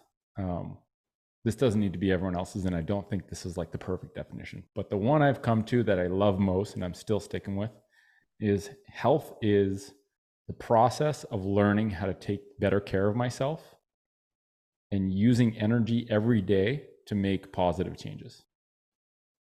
And the reason I like that is that it is not state dependent. Like, it's not, I want to be shredded. I want to have a sound mind. Like, what does a sound mind even mean? And how do you know when you've gotten there? It's process driven, like the process of learning how to take better care of myself, which means that if you're 500 pounds, but you are actively engaging with the process of health, you're healthy, in my books, right? If you're 500 pounds and you're not doing anything to take care of yourself, you're unhealthy.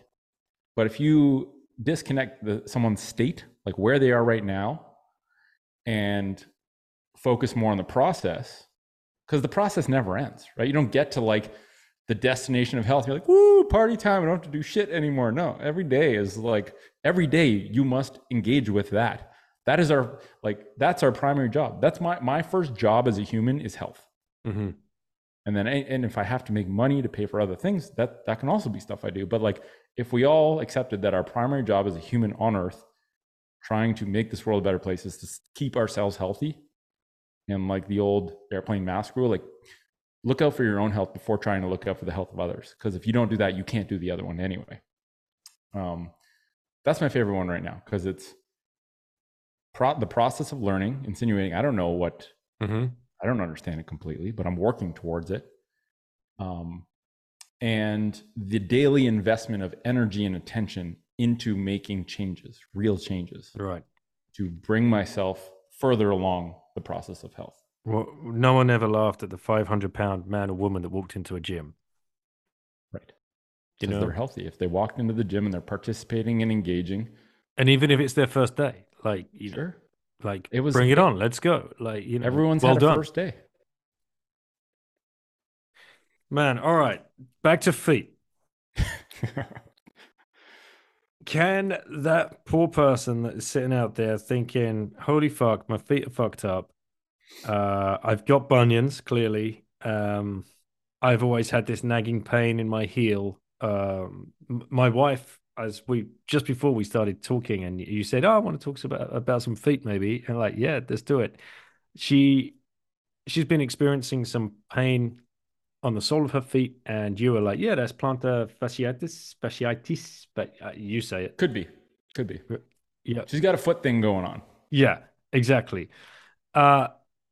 What do we need to do to start fixing this shit without going to a doctor and saying, "Can you inject me with some of that cortisol, or like give me some steroids or some magic foot cream that doesn't work for fucking shit?"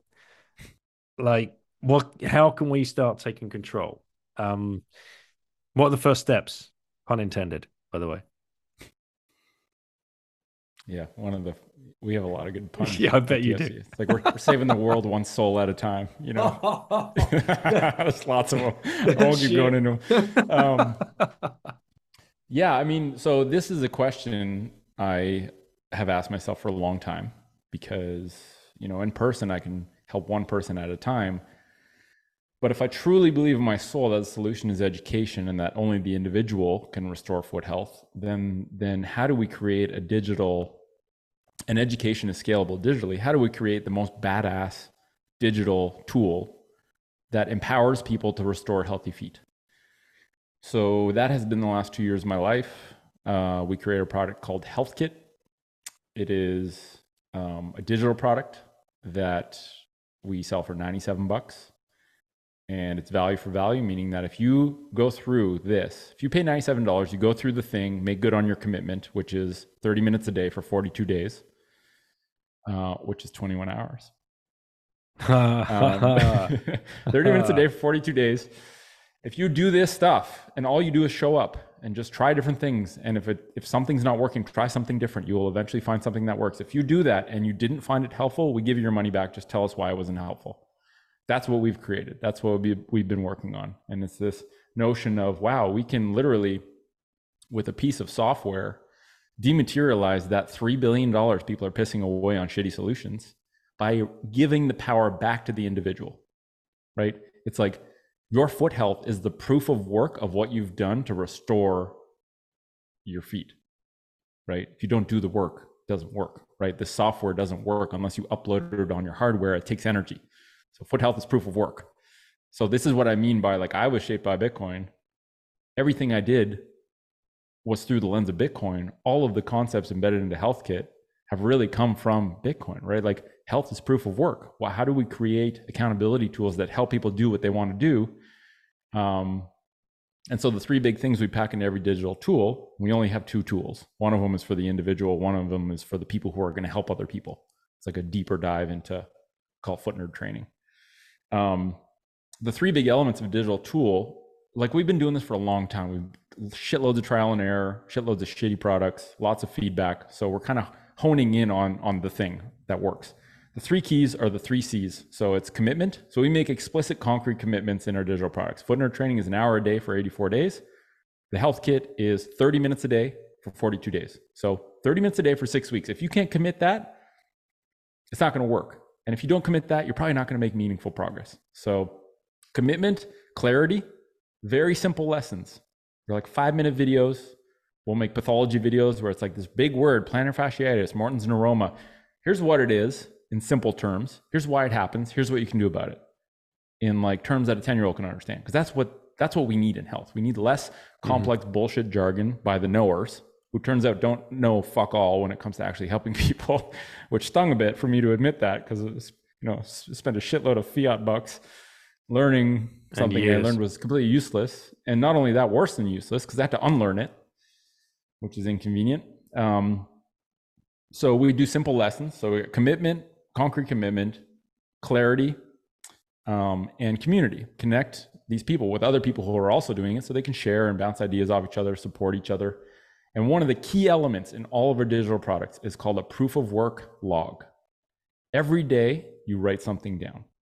That's how you judge whether you showed up and made good on your commitment, right? So day one, you write something. I don't even care if it's like, I don't know what to write. You still wrote something and actually spent energy on it. And you can look back and say, wow, I showed up for 42 days.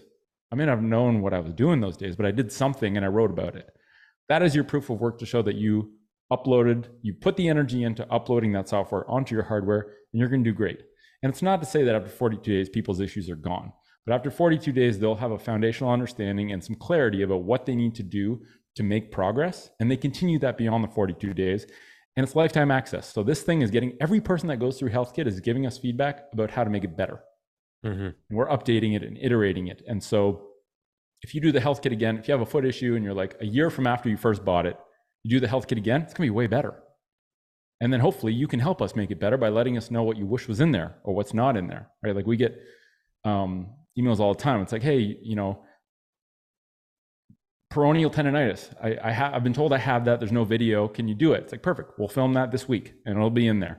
And then it's plugged in and it's literally just a smart protocol that gets updated based on input from people doing it. And we're having, it's funny because the refunds are unconditional. The only thing we ask for is like, tell us why it didn't help. Like, what do you think was the obstacle? And I think we've got like 13 or 1,400 people who have done HealthKit. We've given like 3 refunds.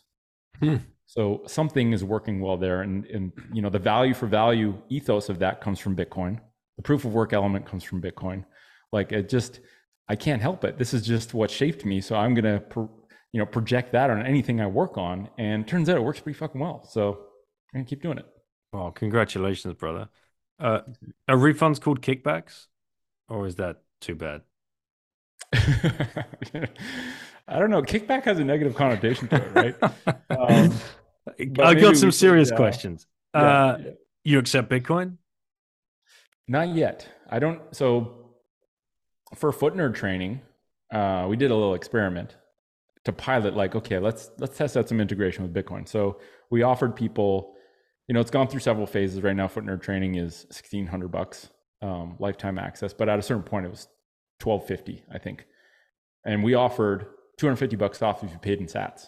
So people that didn't know anything about Bitcoin were doing it because we're paying them $250 to learn about Bitcoin. So people paid us enrollment fees in sats, which was kind of cool. And now those people are orange pilled. So we tested that. We paid teachers in sats, which was super cool. Sound money is a fundamental element of the education we do at TFC. So I don't give a shit how much flack I get on Instagram. I was pumping out Bitcoin content to be like, hey, people, if you don't use sound money, you're not going to be able to reclaim your health. And there's obviously a lot of resistance to that, a lot of bullshit, and a lot of crypto people just, it is what it is. But I was like, if we have a 300,000 person network on Instagram, I must, as a Bitcoiner, talk about Bitcoin at some point, and I'll make it soft and like a gentle touch point. But so yeah, we've integrated, Bitcoin has worked its way in. I think now it's like, in order to reach its full potential, I think HealthKit exists as a standalone app with a Lightning wallet built in. I don't have the resources or the capital to fund that. So we have to go and find people to energize this company. Like a good steward needs to be found to energize this company to reach its full potential. So I'm kind of, I have this drafted email for Ego Death Capital, which I think could be a good fit. But anyway, regardless, it exists to reach its full potential. A lot of our products actually exist on Bitcoin, because one thing it allows us to do is you give us feedback for something you did on your HealthKit journey, we'll pay you sats, because it is worth a lot to us to get that feedback. So what if I could pay you in sats for giving us feedback? What if we could pay you sats for spreading the word and telling your friend about HealthKit, and then they bought HealthKit? We'll pay you some sats because you're helping. Like, you can get paid to help people be healthy. That's value a cool game theory. That's a game changer in health, I think, because fiat incentivizes the propagation of disease. Bitcoin can actually incentivize health by rewarding people with the world's best money for being healthy, for doing what they wanted to do. So I think there's some cool shit that can be done, but there's a lot of work that goes into making that a reality. So it's exciting. Let me ask you a little bit about your thoughts on reflexology. I lived for 15 years in Asia, and it's a big thing out there, especially in Thailand. How does that fit into any of the studies that you've looked into before? Do you believe in that? Do you feel as though that is a map for the rest of your whole body, the sole of your foot? How deep have you gone into it? And yeah, love to hear your thoughts.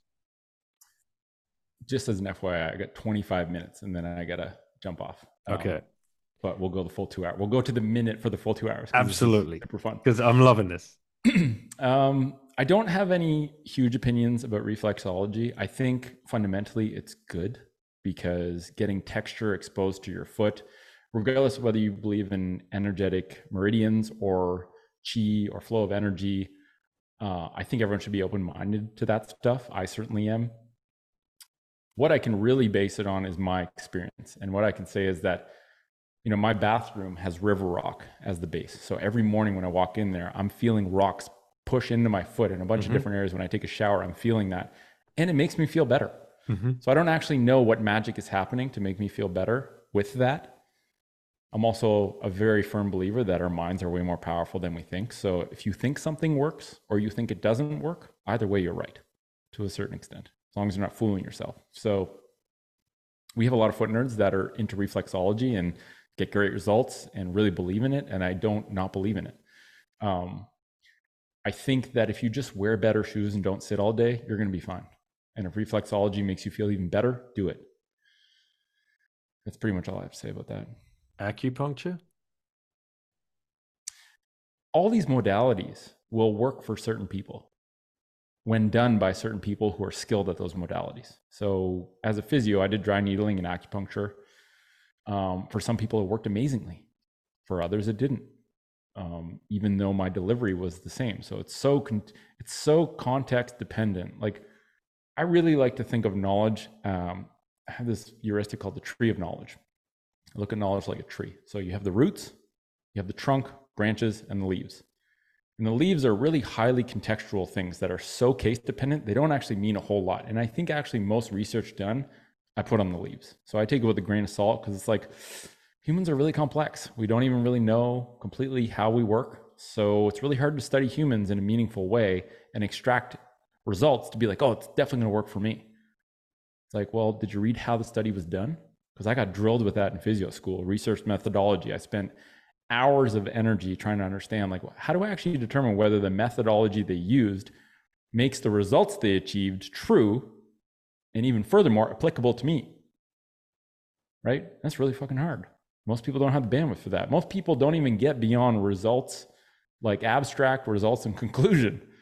And so, that's really just trust. You're not verifying. Most people don't have the means to verify whether research is actually done right. And it turns out most research, although well-intentioned, is shit because it's so hard to control variables in humans that it's like pretty hard to take that as truth, right? Your subjective lived experience is probably going to be a better indicator of truth. What did we get on to talking about? What were we talking about? I pinged acupuncture at you. Acupuncture. So I focus on the trunk and the roots, and I don't care much for the branches and the leaves because it's so specific. So whether acupuncture works for someone or not is kind of a leaf thing. If you trust someone and they are skilled at that modality and they understand your issue and they want to try acupuncture and you can honestly see if it works or not, it might work really well. It might not work. So it's really hard to do a blanket statement. It works for some people. I witnessed it in my life as a therapist work really well on some people. I also witnessed it do absolutely nothing. Yeah. Interesting. And so it depends on the application, not the modality. What footwear should we be wearing? I've seen a lot of Bitcoiners, Francis being one. I see you wearing the Bull Bitcoin hat. He loves the foot glove things, the 5 finger, whatever you call them. Yeah. What's the word? Like when we get, because we all have several different pairs of shoes, right? It drives me nuts. You know, a family of six. I can't tell you how many freaking shoes we have in here. Yes. I was one of Um, those people, by the way. I had shitloads of shoes. I loved shoes. right. I was kind of like primed for this because I was a shoe head, and also that like intersected with this realization that, oh my god, all my shoes are terrible. These are like they can be things I like to look at, but I should never wear these things. So what should we be wearing? Yeah, that's a good question that we got a lot. And one of the first things I did with the Foot Collective was like I kind of realized like, okay, I'm telling people these features to look for in shoes. And these people are coming back to me like, these shoes don't exist, bud. Like, you can tell me all you want. If I can't buy them, I can't wear them. I'm like, all right, well, never in my wildest dreams would I have wanted to get into footwear retailing, which is the biggest nightmare industry ever. It was so many variables and nonsense. The way they make shoes is fucking stupid, but they're so deep into it that until people say, I don't want to buy these shit shoes, make them better. Like, why don't we harmonize sizing? That's a good start. Like we even had a side Skunkworks project where we 3D printed the last and created a brand new sizing system based on centimeters, so that anyone with a ruler can determine what size shoe they need. That'd be nice. Length and width. But just, it's hard to get lift off on these things with a bootstrap budget. So we started the footcollective.store. It's a website where the only thing we sell is natural footwear. So it's not like, oh, I wonder if this shoe's good or not. It's like, no. Anything we try and get a wide variety of styles and brands and shoes for different purposes. And it has all gone through a pretty tight filter of aligning with natural foot function. So the footcollective.store is our current main site. And we have stores in like Australia, different places in the world. But I never like telling people what shoes to buy. I like helping people understand heuristics to know what kind of shoes they should be looking for, right? Put footwear on a continuum: natural, unnatural. The most natural is no shoes, but the closest thing to no shoes is shoes that do not inhibit foot function in any way. And then okay, so wait, a Havaiana flip-flops, okay? Because I've been wearing those all summer, and I generally do. I don't want to tell you this, but anything with an ankle strap, put it this way: if I told you to go on a full sprint with Havaianas, how do you think that would go? I mean, like, there's no ankle strap. It would not go well. Yes. So there is some sort of trade-off you're making. All you have to do is to a flip-flop is add an ankle strap that anchors it so that your big toe doesn't have to push itself down when it should be extending to keep the sandal on, and they're okay. But flip-flops, no bueno. They actually fuck up foot mechanics hugely. Oh, man. Sorry. I know that was going to be a tough one to tell you. Yeah. So the 4 things to look for to determine where a shoe fits on the continuum. So that I want to arm people with heuristics so they can go and evaluate any shoe. They can put it through the filter of like, is it natural or unnatural? Where on the continuum does it sit? And it's not like it's not like you have to throw out all your unnatural shoes and buy only natural shoes. What you should strive to do is every time you buy a new pair of shoes, make sure it's further along the continuum towards the natural side. And before you know it, you got a lot of natural footwear. And it's actually more important to eliminate the super unnatural footwear than it is to go like extreme continuum barefoot 5 fingers or whatever. So 4 Fs. That's the heuristic. The 4 Fs. Okay. Flat. So the heel is no higher than the forefoot. Most shoes have an elevated heel that messes with our entire posture. Like, think of the body like a Jenga stack. If you put a wedge under one side of the Jenga stack, a whole lot of blocks have to get rearranged to make sure it doesn't fall over, right? That is a good metaphor for what the body has to do if we have a lift under our heels. Okay, humans are supposed to be on flat ground. Buy a flat shoe. So the first F is flat. The second one is flexible. The human foot is designed, it has 26 bones, 33 joints. Why does nature evolve joints, Dan? What is the purpose of a joint? To give us movement. Exactly. So those joints aren't there just for shits. So that tells you there's supposed to be a lot of movement in the foot. And the reason is the foot's a really dynamic structure. And if the foot can adapt, those stress forces don't have to go get launched up to your knee, which is not designed to handle a whole lot of variability, right? It's like a hinge on a door, one way or the other way. If your foot's stiff as a block, all of the uncertain footing goes to your knee and just destroys your knee. So flexible. If you can take a shoe and twist it and crumple it up, it's good. If a shoe is stiff as a board, it's going to make your foot stiff as a board, and that's going to have consequences. So flat, flexible. I like the term feel the ground, which really just means a thin sole. The thinner the sole, the better. Mm-hmm. And then the last one, which actually maybe I should have mentioned first because it's the most important, is foot shaped. Look at the shape of your foot. Look at the shape of the shoe. If they don't align, you're going to have problems because the foot will be forced to adapt to the shape of the shoe. So foot shaped, flat, flexible, feel the ground, which really just means as thin of a sole as possible to protect your foot from cuts and scrapes, but still allowing you to feel as much as possible. Even like a small pebble, you want to be able to feel that, right? It's like if you wear natural shoes, life is reflexology. Yeah. Because when you walk on a tree root or a rock or whatever, you're getting all these pressure points, touched in your foot. But if you have something, if you're wearing Birkenstocks, you're not feeling shit. Right? It's like you're wearing a board on your foot that doesn't allow you to feel shit and doesn't allow your foot to move. And yet Birkenstocks are prescribed by the fiat knowers of foot health. Riddle me that. That's a weird one. So yeah, it's like once you see it, you can't unsee it. And it's really uncomfortable, but it's way better when you know the truth. So to all y'all Bitcoiners, like I got your back when it comes to feet. I've been exploring this shit for a long time. And it's like, there's not much more to explore. Just do the simple things. And we want to integrate Bitcoin into that store, into all our stores, actually. It's just a bandwidth issue of like, okay, we have a really small team. We're gonna have to figure shit out to really expand that. But ideally we would accept sats for payments. Although most people, if you're like me, I don't like giving up my sats. But like there's a difference between selling your Bitcoin and spending your Bitcoin. You're right. I would absolutely love to check out your shoes here, and I am already as we're talking. And it's I see you've got full footwear, so you've got the whole range. You've got autumn, winter, athletic. This is cool. Yeah, we've been doing this for 4 years. So I started selling shoes out of my basement. I begged one of the biggest natural footwear companies with like almost 10 emails to basically beg them to let me buy their shoes and resell them out of my basement. That's how it started. And now we do a good amount of sales. We're like, I think the biggest natural footwear retailer that I know of, and I've looked. So, there was this phase in clothing called athleisure where like everyone went from super weird, stiff clothing to Lululemon pants and gym shorts. Yeah. Like there was a fashion shift there.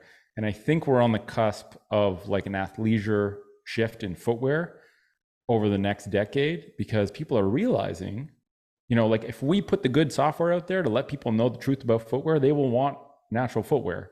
And if we can provide the best purchase experience for people who want natural footwear and do it with integrity and transparency and honesty, we're going to help a lot of people restore foot health. If I put a shoe on your foot that aligns with foot function, every step you take is like me helping your foot function get restored. Right? And people can literally restore like bunions or yes. Really? Dude, like their big toe will just straighten up over time? Yeah, the overtime piece is the question, right? Like how much time? Because if you spend a decade destroying your feet, it's not going away in a week. But I think what I was getting at before with like the adaptability of this piece of tech, we all inhabit and don't realize it, right? These Formula One cars that we inhabit is like, it adapts all the time. Doesn't matter how old you are, how fucked up you are, it adapts all the time. All you need to focus on is giving it the right inputs and removing the harmful inputs in your body. Like my 3 first principles of health, which is the foundation for everything I do and teach or share, is the body's a self-healing system. It literally heals itself. It's pretty magical. The body's a self-organizing system. It orients around the inputs we give it non-judgmentally. It's like a dog. Very predictable, which makes it uncomfortable because then you realize, wow, I'm the one messing my body up if it's messed up, right? So self-healing, self-organizing. And then one of my favorite principles, and if you can really understand this principle deeply, and it's a really simple one, you can unravel most issues with the body because you kind of understand this very pivotal, very important relationship with physiology, and that is the SAID principle, SAID, specific adaptation to impose demand. I'll give you a context example of that. If my biceps are weak, I want stronger biceps, I want bigger muscles, stronger muscles. The specific adaptation I'm seeking is stronger biceps.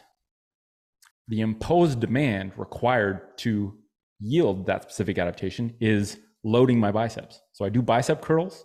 That's the imposed demand. The specific adaptation is my biceps specifically get stronger as a result of that imposed demand. So, if you put shoes through the said principle, let's just do it for one of the F's, like flexible. If you wear inflexible shoes, the imposed demand of a shoe that doesn't allow your foot to move results in the specific adaptation of a foot that cannot move. Very simple. So those are really like all you need to know. That's what we teach in Health Kit. That's what we teach in Foot Nerd Training, like first principles, so that people can think for themselves and reason through first principles instead of just having layers of bullshit that they were taught. When you try and decipher that noise, it's very hard, right? Like, what is truth? What is good information? 99% of what I find on the internet is noise and bullshit. Like, how do I find truth? Well, you need to know the first principles, which we can agree on unequivocally. Those are the roots of the tree. And then you build your own heuristics, which is the trunk. And then you explore your own branches and you see what your own leaves are. But you must start with good first principles. And so when we teach, the whole impetus with Health Kit was, okay, well, I understand feet. Like, I'm confident that anyone that has a foot problem, I don't care who they are, if they're open to learning and putting in the energy, I can help them. So how do we put that into a digital product? Well, it really aligns with the old saying, like, give a man a fish and he eats for a day, teach him to fish, he eats for a lifetime. Like, what we wanted to do with Health Kit is give everyone the teaching lesson on how to fish. Proverbially, I don't want to tell you what to do to restore your feet because I don't fucking know. You don't know. None of us know. But I know the process. So if I can teach you the process, then you can figure out those answers. Or you can keep spending money on paying people that are claiming to give you the answers, but they can't possibly give you the answers because they don't know. Only you know. Only you can find out. So that's really what we're trying to do, is like empower people with an understanding so they can engage with the process of health instead of pretending like we can fix them, because we can't. But the people who pay a lot of money for degrees saying they could fix them don't really want to admit that. Some do, right? Like, we in the Foot Nerd program, we have doctors, we have a couple dentists, we have tons of health professionals, physios, chiro, massage therapists, reflexologists. Like, all these people come together in this community to have really cool discussions. We have this thing called the Dialogue Covenant, which is really just rules of engagement for how to have productive disagreement. And that is so important for the learning we do to kind of distill health intelligence, right? We have this 300,000 person network of people on Instagram. We put out education, we see their feedback. That's like raw data for health intelligence. Then we have this community of people who paid to say, I want to learn this stuff, and I'm going to pay with my money and my time and my energy to engage with other people. They kind of distill the intelligence into wisdom, and then we plug that wisdom into Health Kit so that everyone can take ownership of their shit. And I think that's how health needs to happen in future. And that is the Bitcoin way. That is completely aligned with Bitcoin, whereas the fiat disease care system is actually incentivized to never solve health problems, which is kind of how we get to where we are today, which is a bloody disaster. Big opportunity, though. Big opportunity. Yeah, it certainly is, mate. We got 7 minutes left. Sounds good. How quick can you explain your rabbit hole story? And then I've got one last question. Yeah. You're busting this out on me now? Yeah. You know what? I like it. I'm up for a challenge. 7 minutes. You got 7 minutes to like nutshell your Bitcoin rabbit hole story. Then I'm going to ask you the final question. All right. I need a sec to gather my brain. All right. 3 chapters. First chapter, as a physio, treating a software engineer for a shoulder problem. Big surprise. Spends all day at a computer. Mm-hmm. Keeps talking to me about Bitcoin. Got so annoyed that I couldn't hold a conversation. Bought a Bitcoin for $140 Canadian in 2015-ish. Started working when I was really young. Grandfather saw me pissing away all my money. Basically said, I'm going to teach you about money. He was a value investor. The Intelligent Investor, Warren Buffett, Benjamin Graham, got me into all that stuff. I got sucked in. I loved it. So I had a curiosity about money, had an inclination that money as we're doing it is messed up. And I think that's what made me, after I first heard about Bitcoin from that patient, I started to kind of like ebb and flow. I'd go through fits and spurts where I get really interested. I'd learn a lot. I would stack. And then I would just kind of drop off my radar because, life was more important. That was phase 1. That was chapter 1. And that went to probably January 2020. where I'm one of the capital allocators for the health network. We're saving up for bigger projects. We want to build an app. We have like a small regenerative soil project that we want to do, and like they're big investments, so we got to start saving. We have a pool of capital. Get gut punched with the idea that the Canadian government just diluted our savings by 18.5% in 1 year because they just printed a shitload of money from Jan 20 to 21. Go down the Michael Saylor rabbit hole, obsession level. Every hour I could, I'm learning about Bitcoin. I'm realizing, oh, fuck, this is like the solution to the problem we have. Followed Saylor's playbook. And in the process, realized that the health problem is really just a superficial symptom of the money problem. So chapter 3, which I'm still in, I would say, was December 12th, 2021. There's a lot of 21s there. Wow. No, December 21st, 2021. Right. I remember that. Like, this is deeply ingrained in my brain. And that was the day I decided to go full-time into Bitcoin, because I'm like, well, I'm spending all this time trying to solve a problem that's a derivative of the money problem. The money problem solved. People just need to understand it. I should probably work on that, because that's what I'm obsessed with anyway. So started a podcast called the Bitcoin Stoa. Focus on orange pilling. How can I be the best orange pillar I can be? And who can I learn from to gain those skills?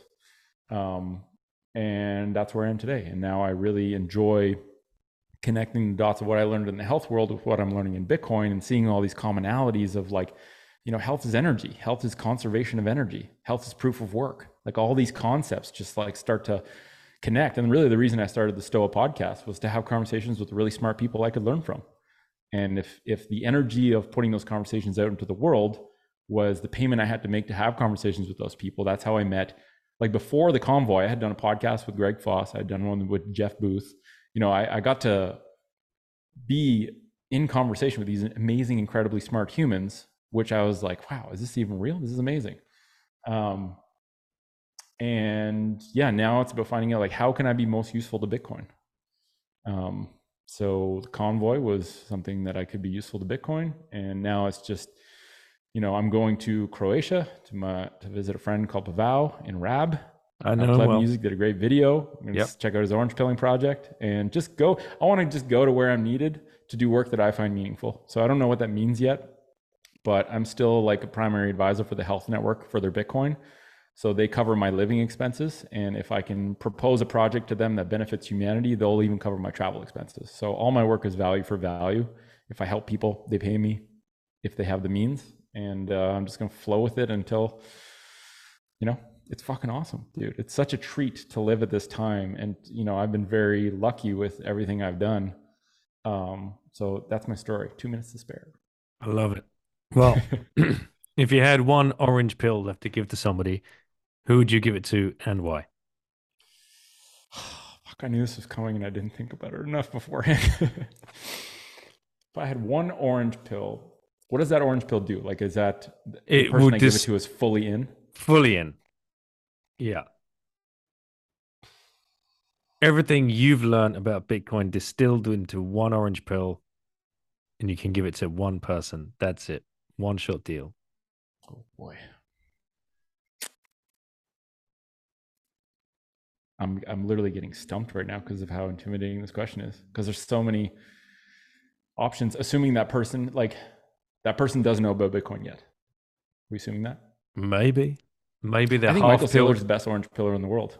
He is. He's the best orange pillar. There's one person that I would want to get that special orange pill. I mean, it's not my knowledge. It's like, he's got way more knowledge, but like, I think that may be the biggest, like, he is such a powerful role model, how he comports himself. He's a savant level genius.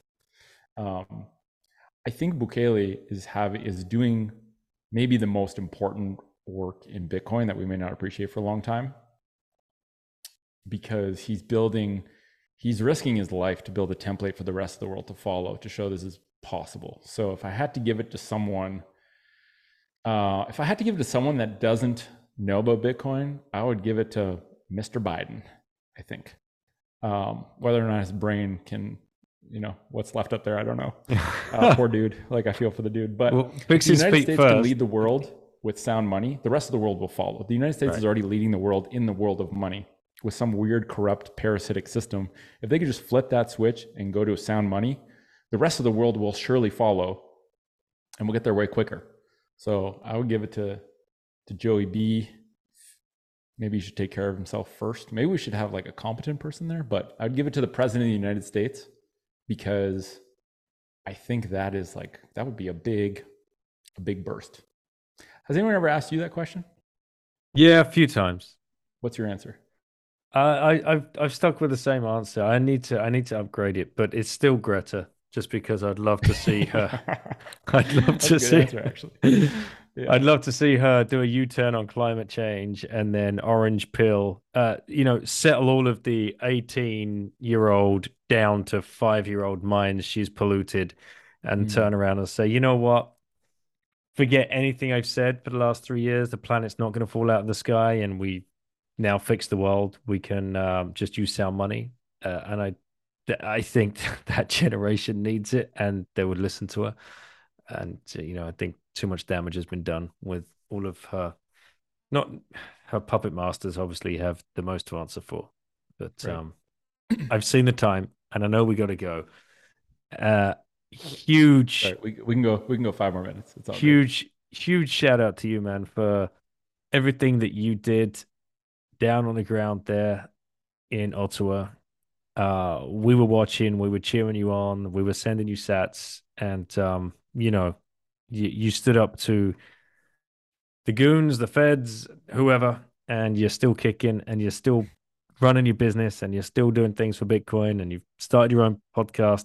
It's just massive kudos, and thanks for reaching out. Thanks for popping up in the DMs and asking to come on the show. And I'm looking forward to listening to yours now. Now that's just another one I've got to put on my playlist. There's so much content now. Like, I remember in the early days, I would just, Antonopoulos was the dude I would listen to. Yep. And if I look at the information ecosystem now, it's like not about finding things. It's about, I only have a certain amount of energy. Like, what is the cream of the crop? And it's, it's very hard to distill that or create a constraint around that. So thank you for what you do. I mean, you're part of that ecosystem, and I've listened to a bunch of your conversations, and I love how real they are. And I think we're all doing what we can. I just did what I could. Others would have done what I did in the same situation. So I think the truckers are the ones that I think anyone should thank, if we are going to thank anyone. But it's an honor to serve Bitcoin. My life is totally different and so much better with Bitcoin. So the least I can do is, if I can repay a fraction of what Bitcoin has done for me by being in service for it for the rest of my life, with work that I find deep meaning in, and that creates wonderful relationships for me, it's like, that's a no-brainer. It's a no-brainer. No-brainer. How can people find you, mate, before we close this down? Nobody Caribou on Twitter, Bitcoin Stoa. It's a value for value community funded platform. We don't do ads or sponsors. It's all fountains blowing my mind still, the fact that Magic Internet Money actually exists and is usable. And then the Foot Collective. If any Bitcoiners out there got foot problems, thefootcollective.com. Our flagship is Health Kit. If you have foot problems, that's how you take ownership of it. And much love to everyone listening. Thank you, Dan, for having me. Thank Lauren for that wonderful intro. And look forward to connecting in real life at some point. I would be very wary. You might wake up tomorrow. Well, no. When this airs, you might wake up the day after with DMs full of people's feet asking. Yeah, don't send me DMs about feet. I'm just going to send you to the Foot Collective. But just wear good shoes. Wear good shoes, and don't sit in a chair all fucking day. And it's like, you're gonna do just fine. Believe that your body is an incredible piece of tech. Just don't bring your caravan on the rally track, and get your shit together. I love it. All right, man. Well, thanks for doing this, and look forward to chatting again soon. Cool, brother. Take care of yourself. See you. Well, guys, what did you think of that?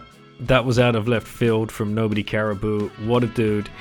I loved both parts of that episode. It was basically an hour of each thing, getting into what was going on down at Ground Zero during the Freedom Convoy. It sounded amazing, and again, huge kudos for what you did, along with the other guys that were involved. in that movement, mate. We were all watching, as I said, from this side of the pond and around the world, and rooting for everybody and sending in sats. It was a very difficult thing to handle. I'm really sorry that you went through that invasion in your own home. Nobody should ever have to face that, especially when all you are trying to do is help people in a fair and just manner. And that is exactly what Bitcoin is here to do. So when you do get that overreach, is very shocking, and it's very eye-opening for all of us. The saying, to fend off a $5 wrench attack, buy a $10 wrench doesn't really apply when you've got the feds beating down your door. So you do need to look into other options. And yeah, it kind of ties into my own little journey into the world of, in air quotes, privacy or coin joining. As you know, I've been on this path. You can check that out for yourself. I urge you to do your own research. Of course, if you want to check out the service Wasabi offers, it's wasabi.io. And, tread cautiously. Send in a few sats. See how it works. Get used to the feeling. See if this is something you want to pursue. And if it is, dive in a little deeper. Connect with those people that are already doing it. Read blogs from people that are in the privacy rabbit hole. Protect yourselves. It's obviously something Caribou here has had a very, very up-close look at. And of course, I loved the rip about health. I think we're all here for that. And if any of you are suffering from any kind of ailments that might be linked to your feet, just take a picture of your feet and DM them to Nobody Caribou. He won't mind. I guarantee you. He's already onto mine. So, sorry, brother, if that fills up your DMs. Please make sure you're stacking some sats. You know who to use. Swan Bitcoin in the US, Relay and Coin Corner. Stack safe. Get them on a hardware wallet. shiftcrypto.ch/bitten. Buy some books for your friends and family. Consensus Network. And get yourself a cool t-shirt at Ungovernable Misfits. Thank you, everybody, for listening. Catch you on the next show.